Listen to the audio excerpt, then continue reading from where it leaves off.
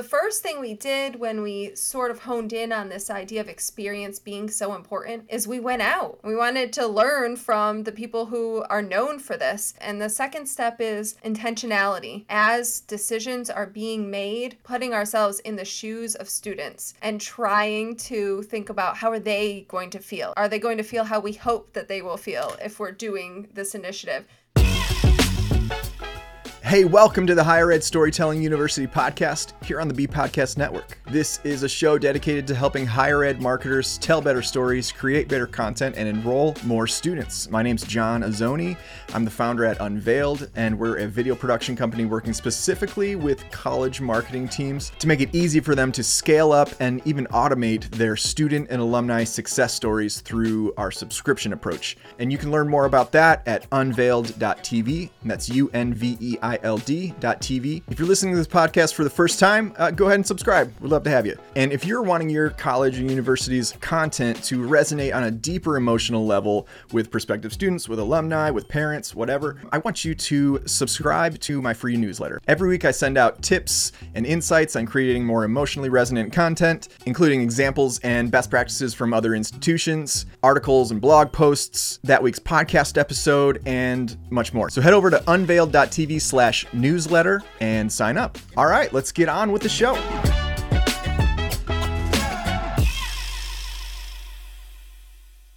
My guest today is Allison Turcio. Allison is the Assistant Vice President for Enrollment and Marketing at Siena College, and she is also the host of the application podcast on the Enrollify Network.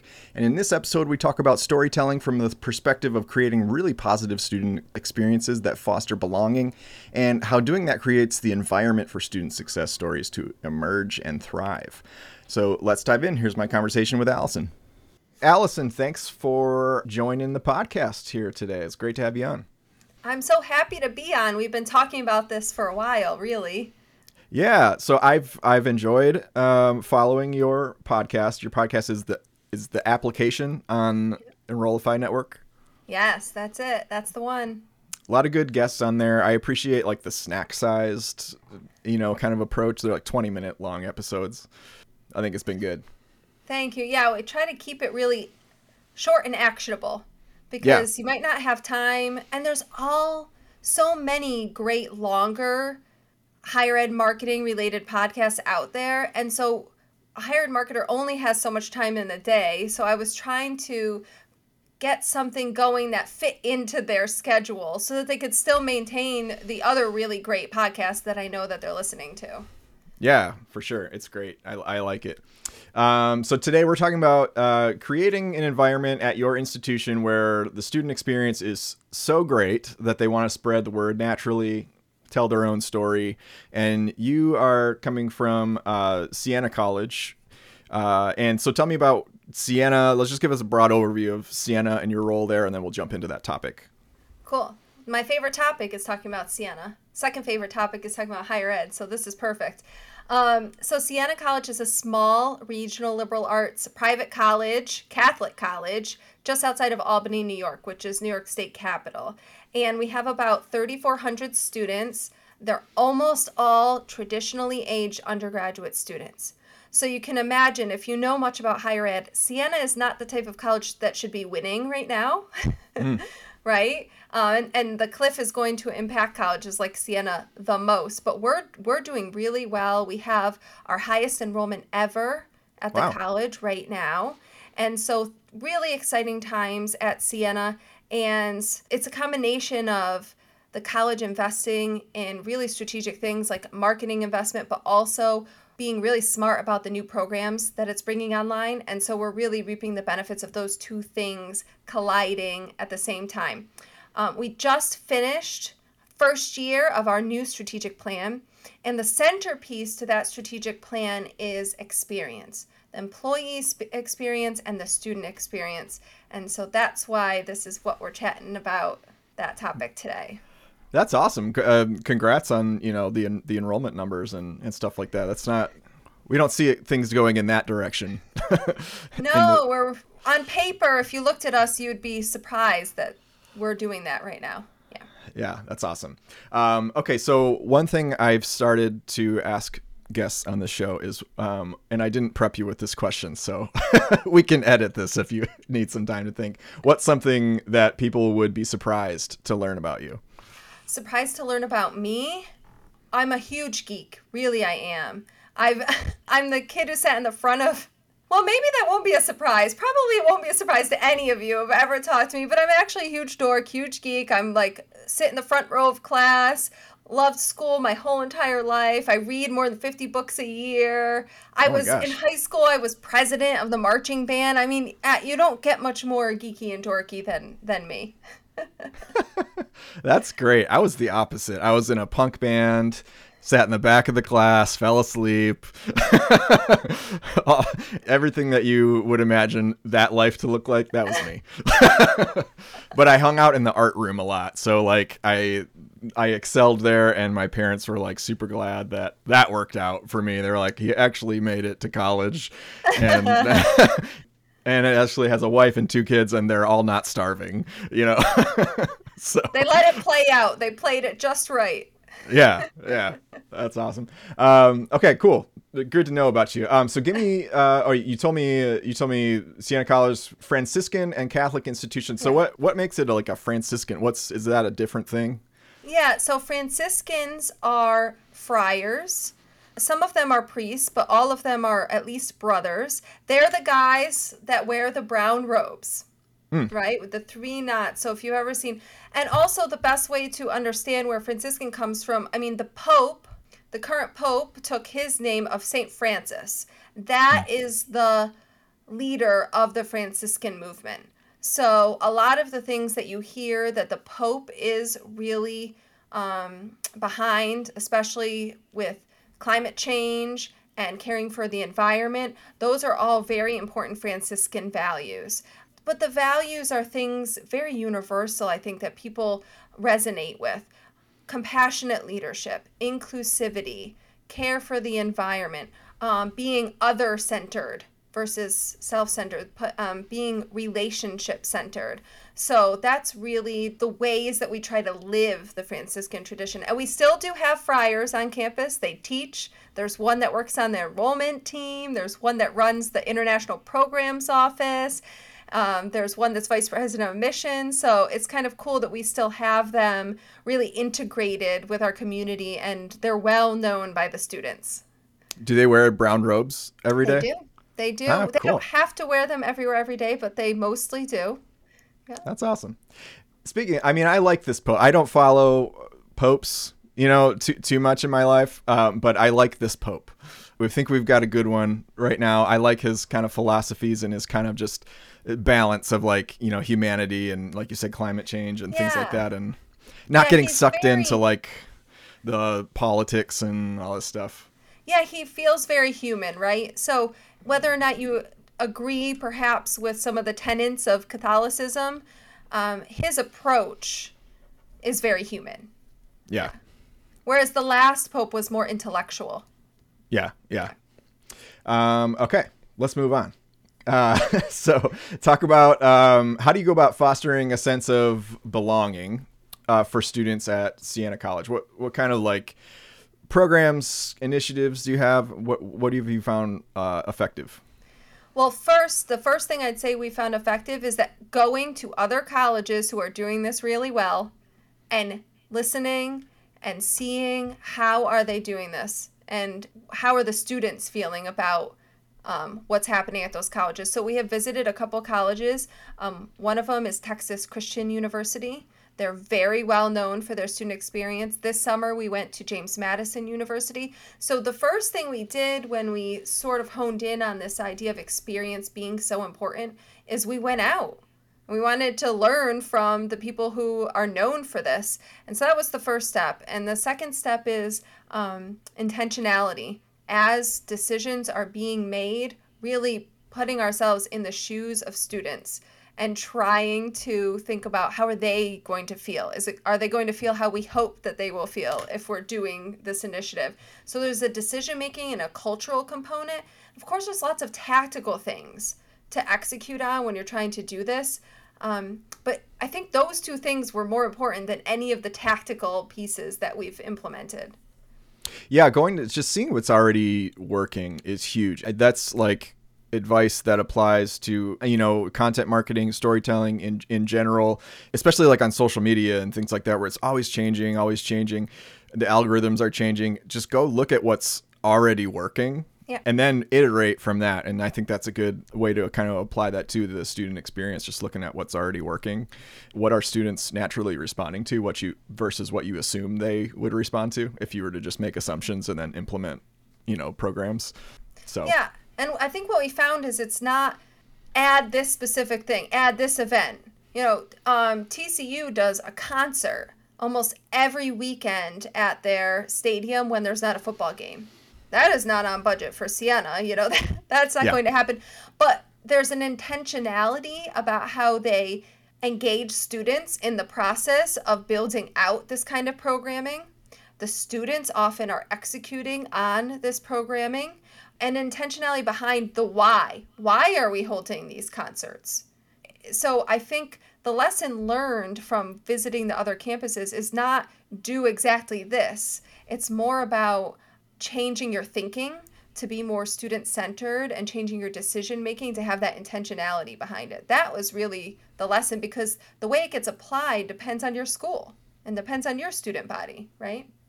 Yeah, what were some, aside from the concerts and things like that, what were some other things that you guys picked up on as you kind of studied other schools? Well, one really specific idea that I think TCU does that is just amazing. They have this thing called Frog Camp. And it's before orientation, and what happens is the first year students sign up for trips with each other, small trips. I think it's about 30 to 40 students. And what's better than going away with a group of people to develop a sense of belonging? Oh, yeah. And travel to a destination. So they've gone all over the place. They've gone to Alaska. They've gone to New Orleans. They do one that's on campus because some students want to do it on campus. The coolest one that they do is mystery camp, where they show up on campus or they show up at the airport and they have no idea where they're going. Whoa, that's cool. Yeah.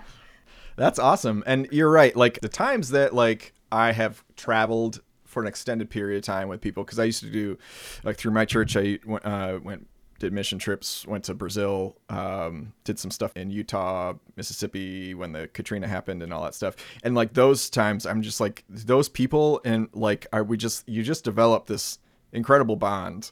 That I imagine when you bring that back to a campus where all those people are on campus, that's like an elevated bond. When you go on like mission trip with people, they're usually scattered and and then you kind of lose touch over time. But that's cool. That's a great way I think that's a great idea, just doing these trips. And one of the ways we implemented at Siena, and we did try our version of that this summer very successfully, but an even better idea was for all of our accepted student admissions events, we thought about what are the ways we can change the schedule, change the structure of this so that we create more opportunities for the students to engage with each other and find their people and start to create that sense of community and connection amongst each other. So whereas we always had opportunities for meet and greet, class meetup at this time, but we became very intentional about how that time was structured so that they could find their people and start to build those friendships early on. So does Siena do a lot of like service projects, mission trips, things like that, where that would kind of form those relationships? Yeah, service trips, especially our Habitat for Humanity trip that they do for spring break, is very popular. And also study tours at Siena are very popular. They go all over. They go to Italy, they've gone to Japan, there's one going to Poland next academic year, and those are very popular too. And we know from experience, because we have sent videographers or social media people on the trips, some of these trips as chaperones, and then to capture the experience. Those become very defining in terms of friendships. They might not know this person, but after this trip, they're connected forever by this experience. So having these experiences that bring people together, even in small groups, can be very impactful on how they feel about the college experience as a whole. Yeah, that's great. What are some ways that you encourage positive interactions between students, faculty, and staff? How do you create kind of a supportive welcoming atmosphere? Well, I think the first thing is really thinking about those first moments, right? And the onboarding and what does that look and feel like, and thinking about it from the student perspective. Last year, for the first time, we implemented a ceremony the night of move-in. It's sort of a transition ceremony where the students, we have these arches next to our grotto on campus. Our grotto is a place of prayer with lots of candles, kind of like a cave looking where Okay. you can light the candles. And we have these three arches, and we had this whole, not initiation ceremony, that's the wrong word because that's for sororities and fraternities, but this sort of transition into I'm a saint now. And they walked through the arches, and we're ringing the bells that are in the arches as they walk through, and they got a blessing from the friars as they went through. They had a blessing on them. So we created this moment of welcome, the symbolic moment of you are now saints, you are now part of us. So I think it's looking for those opportunities to make people feel connected. Ensure that you're setting the stage. You can't force someone to feel that they belong, right? But you Right. can set up experiences, you can set the stage, you can set the tone for that to happen. You can create the opening for that to happen. Yeah. It kind of makes me think of when my wife and I first got married. Community has always been really important to us. And so we moved into our first house. We didn't do a great job of like introducing ourselves to neighbors and like kind of getting to know people until it was like we've been living there for a few months. And now it's kind of like, well, now it's kind of awkward to like just be introducing Okay, yourself for the right. first. Yeah. So we really just didn't know anybody. And then we moved to the west side of the state, and my wife went to Western to get her master's in social work, and we ended up living in this sort of like old people's community because we had this woman just let us stay there for free if we would like mow her lawn and stuff stuff like that. And so we were surrounded by just these elderly people, and we just made it a point to just go door to door and be like, here we are, like right when we got there. And it was amazing, like the difference in belonging and connectedness.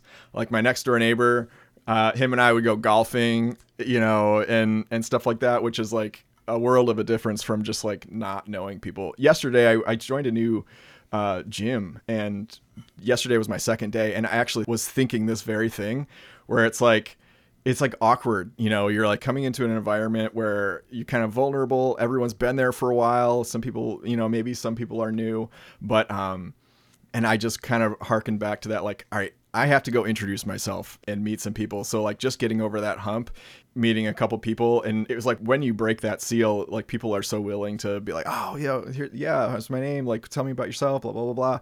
So, but yeah, like those first moments, cause I feel like if you wait too long to create that belongingness, it becomes awkward, And now more than ever, if you're thinking about traditionally aged college students coming out of high school, so the ones that are starting this year as freshmen in college, the pandemic hit them March of their freshman year of high school. Mm-hmm. That is a very formative time in terms of social groups, Yeah. right? Think about that's just when you're getting your feet under you in high school and maybe starting to get those friend groups solidified, and the rug was pulled out from under them. So I think the social piece and finding friends is top of mind for them, but maybe they don't know how to take that first step. So you have to set the stage. Yeah. You have to create the comfort level so that can happen. Yeah, absolutely. I mean, I remember in college some like awkward meet and greet, like icebreakers and things like Yeah. that. But really, I mean, it's like the people that you end up interacting with daily, like in classes and stuff like that, where you eventually kind of find your way. But yeah, man, I can't imagine. I remember being so nervous to go to high school, like my freshman year. I can't imagine like going and then just having that rug pulled out, and then it just figuring out like virtual school and all that stuff. Yeah. That's just hard to put yourself in that position. Yeah. I mean, we've been very focused, colleges and universities, on the deficiencies or what was missed on the academic side. And of course, the mental health has been top of mind, but I don't know if everyone's been thinking so much about the social aspect that was missed. Yes, that contributed to some of the mental health increases that we've seen, but they might not know how to take that first step. We have to make it so they feel comfortable to make that first step more than ever. Yeah, absolutely. Quick break here. I have a question for you. Have you ever had to manage the production of a video before for your school where you were the person that had to coordinate all the scheduling? Like you had like 5 people that needed to be interviewed for this thing, and you had to juggle all the schedules and figure out how to line them up for individual slots miraculously on the same day. And on top of that, you had to talk to your facilities guy and make sure the door to the engineering lab was going to be open at a certain time so the crew could get in there and film some B-roll. You had to coordinate volunteers to be in the footage and blah, blah, blah, and, right? Let me tell you something. Working with an outside video vendor should not look like this. Unfortunately, I've worked with enough video folks to know that the mainstream school of thought is they will coordinate the crew and all the production stuff, the editing, etc., and they will expect you to coordinate all your folks. And I'll be honest, sometimes there's stuff that the video people just can't coordinate for you. Like, I'm probably not going to email your college's president out of the blue to ask them to be in this video and to coordinate their schedule when they've never heard of me or this project. Like, that just makes more sense coming from you, at least to get their initial buy-in. But as much as possible, your job should be to get buy-in from all the right people and then introduce those stakeholders to the video producer to coordinate, which is not you. Unfortunately, we live in a world where it just doesn't work like that most of the time. In fact, I talked to a marketing director at a pretty well-known art school recently who told me he hired this video crew to film a couple program promo videos, and they paid a lot of extra money. This was a bit of a splurge, is the impression I got. And they got 2 videos out of the deal. And he said to me, all that money we paid and I still had to coordinate everything. Like, we paid a premium for someone to do these videos and I was doing all the grunt work. So here's the deal. At Unveiled, one of the things we take really seriously is making sure the process is easy on you, especially that pre-production process, which is where a lot of the not fun stuff tends to show up. So whether we're working together through our video storytelling subscriptions, a big commercial, or maybe a smaller one-off video project, know that in addition to delivering a great end product, we also have our eyes on making that a smooth and oftentimes fun journey along the way. And even after it's done, we want to make sure you're set up for success, which is why we give you all the raw footage, all that B-roll and interview footage to repurpose however you want at no extra charge. So if you have video needs right now, don't let the management of those projects stress you out. We are your partners in taking as much work off your plate as possible. So if that's you, I want you to head over to unveiled.tv. That's unveiled.tv and book a call with me. And let's talk about how we can best support you. All right, back to the show.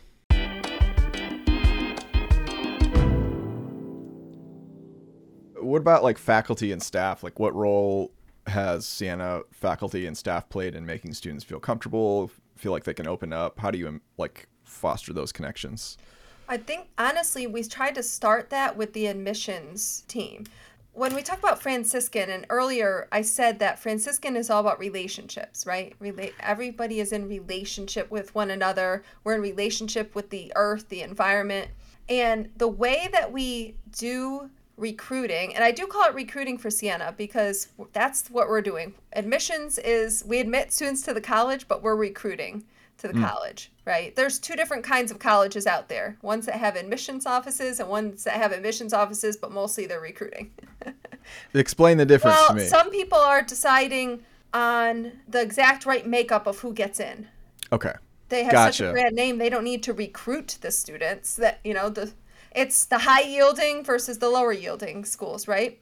But our admissions team creates these one-on-one relationships with students, hundreds of one-on-one relationships, because our entire communications flow is built up to be one-on-one. It is not, let me tell you about the School of Business at Siena. Now let me tell you about undergraduate research. That's not how it goes at all. What we try to do is tell me about what you're picturing for college. Mm-hmm.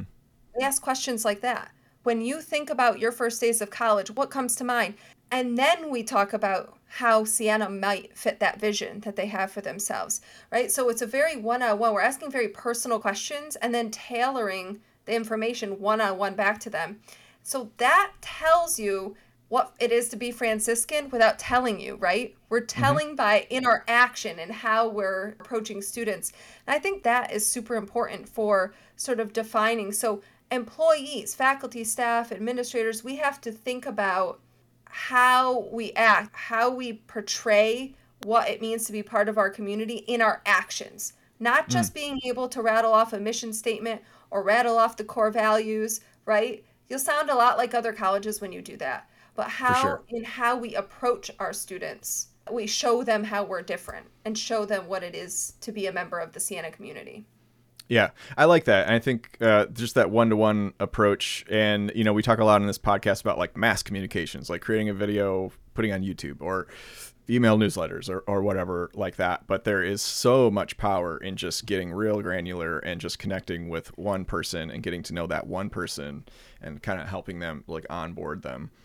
I was at a preview day last week. I was standing next to one of the admissions counselors, actually the admissions counselor who is assigned to our most local region around Siena. His name's Jim. And I cannot tell you the number of families coming up to Jim, oh, Jim this, Jim that. They feel like they really, really know him because of how the admissions team approaches this. It's really impressive. Now, Jim usually takes, after a couple quick questions, he'll remember who this family is. But sometimes they don't remember exactly who the family is, but because 40% of our class comes from right around Siena, right? So that's a lot of families for Jim to be able to track in his mind, right? That he's had conversations with. But the thing is, they all feel like Jim knows them and I know Jim. That's really important. Super important. I remember a college recruiter that came to my high school and formed a relationship with me. And then I went to some it was like, I don't know what it was, like an event. There was like a bunch of art schools there and the recruiters were there and you bring your portfolio and you show all these colleges, whatever. And then she sought me out and she knew my name and she went and found my parents and was like, we want John to come to our school. And like, now I realize like that was like her job, but I like really felt connected to the school because somebody took an interest in me personally. We can't lose that. It's so easy to, though, because now we have so much data. We have CRMs, automation. That stuff runs the risk of taking the human side out of what we do. And so we try to really pay attention to keeping in an intentional way the human approach in what we do across the board. And we're really hoping that that does something for the student experience. That makes the student experience special. Yeah. And we were talking about just, how that leads to natural storytelling, like people that just now have been affected and want to share that. Like, can you think of any examples of maybe where that's occurred? Well, you just did one. So thanks, John. Yes. I mean, your example is exactly, I'm not the first person you told that story to, right? Right. Yeah. And so we create these moments where that happens. I think the best example for us and the most rewarding thing for us is we put together a senior class video. And the videographer on my team goes out and interviews 20 plus students. And what they say is not generic. What they end up saying is stories. And that's the difference. Can you produce a senior class video in the end that's saying sort of generic things like, oh, this was a great experience, best 4 years of my life. Everybody has students who say that. Or are they talking about how Dr. LaRoe, I would not be on my way to medical school if Dr. LaRoe didn't help me every step of the way. That's the difference, I think, really, in what you're going to get in the quality of storytelling. It's in the real detail, real characters, real detail, right? Yeah. Yeah, for sure. Like, what would be the output of that? Like your videographer going around, is that like one video and he or she is mashing up all these responses or? Yeah, it's a mashup that gets played at commencement, but then we use it. You know what? We often use it to open up our admissions info sessions because what's more valuable? An admissions counselor standing up in front of that room giving the spiel, or letting our students be able to tell that story. And so what we're finding is that we have way more opportunities to let the students tell Siena's story in our marketing as well. But I think just naturally, we know, we are marketers, we work in this. When you're creating experiences like this, you're driving word of mouth. So they're not just saying that stuff on camera. I'm confident to my videographer. That's what they're saying to their parents. And that's what they're saying to their family and their friends. And I'd put myself out of a job, truly, because I would love to see a world where colleges across the board are making the experience so valued, so good that I don't need to market to them. I don't need Yeah. to advertise, and fixes our higher ed reputation problem we have where people think college isn't worth it anymore, Yeah. or the cost is way too high. We could fix this, all everyone. We could, if we really focused in on the student and their experience, and we ensured that that's what's happening. And those stories, like the stories are the most powerful Yeah. thing. I mean, I think if you're going to have a fundraising event or anything like Yeah. that, it's like, that's the stuff that matters. I read, there's a book I like called Stories That Stick. And she, Kendra Hall, she is the author, talks about how she consulted with this, what is it, like a medical organization. And then they had like this yearly kind of like fundraiser or whatever. And normally they would choose like the big shot doctors and surgeons to come and talk about the impact that they're making. And then when she came on board, she was like, no, let's hear from patients, who have had, a great impact, and we don't care what their pedigree is. And I don't know what the stats were, but it was like monumentally, more money, more outcome, because people don't really care about, I mean, they care about your president and the staff and stuff like that. But what they really care about is like, can they see themselves in this student's story? For their son or for their daughter or whatever it is.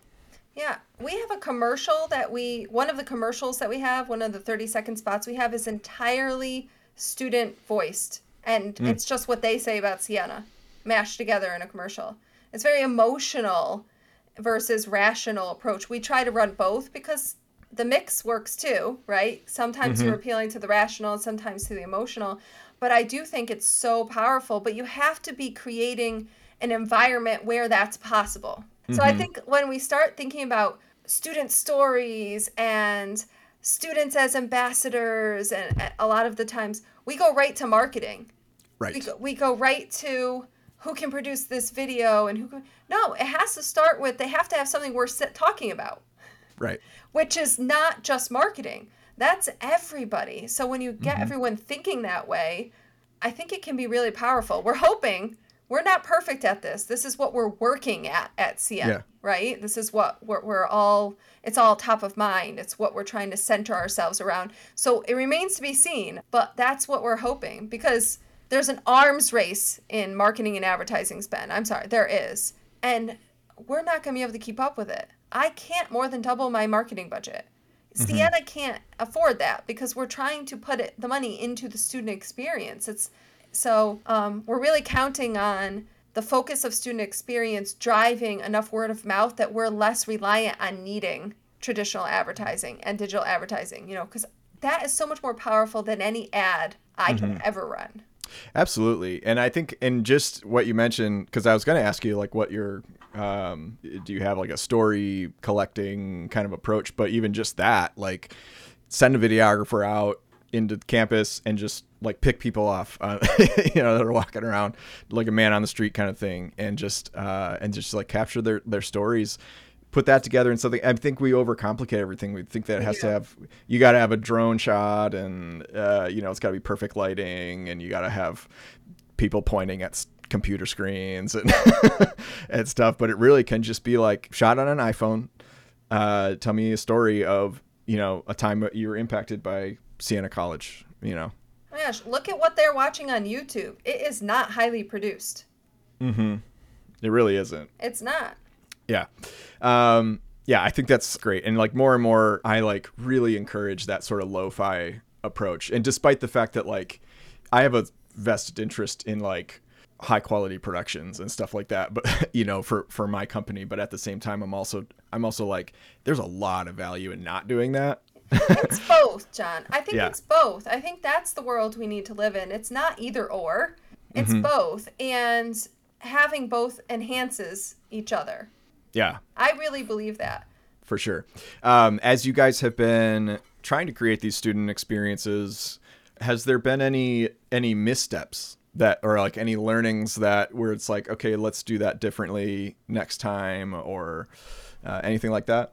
I think the biggest lessons usually is how are you engaging students up front early on. It's probably not going to hit if they're not in on it from the beginning. You can't Yeah. put it on to them. It's just not going to happen. I think another thing we've learned is it's okay if you start with the new students, because it's really hard to create a new tradition, say, for the students who have been here for 2 or 3 years. Yeah. And throw that. If you start with a first year class with some new experiences that you're trying to incorporate, by the time they're seniors, now it's been fully adopted, right? So it's okay if when you're first going out, we never had homecoming before. We've only had homecoming, I think, for 2 years now. We don't have football. So now we've done homecoming aligned to basketball. We've created all of these events around it. And it's okay if all the students don't come. Because a senior's like, what, homecoming? Right. What's that? That's okay. And so I think the lesson is that things take time to become part of the culture. It takes time. You can't force this stuff.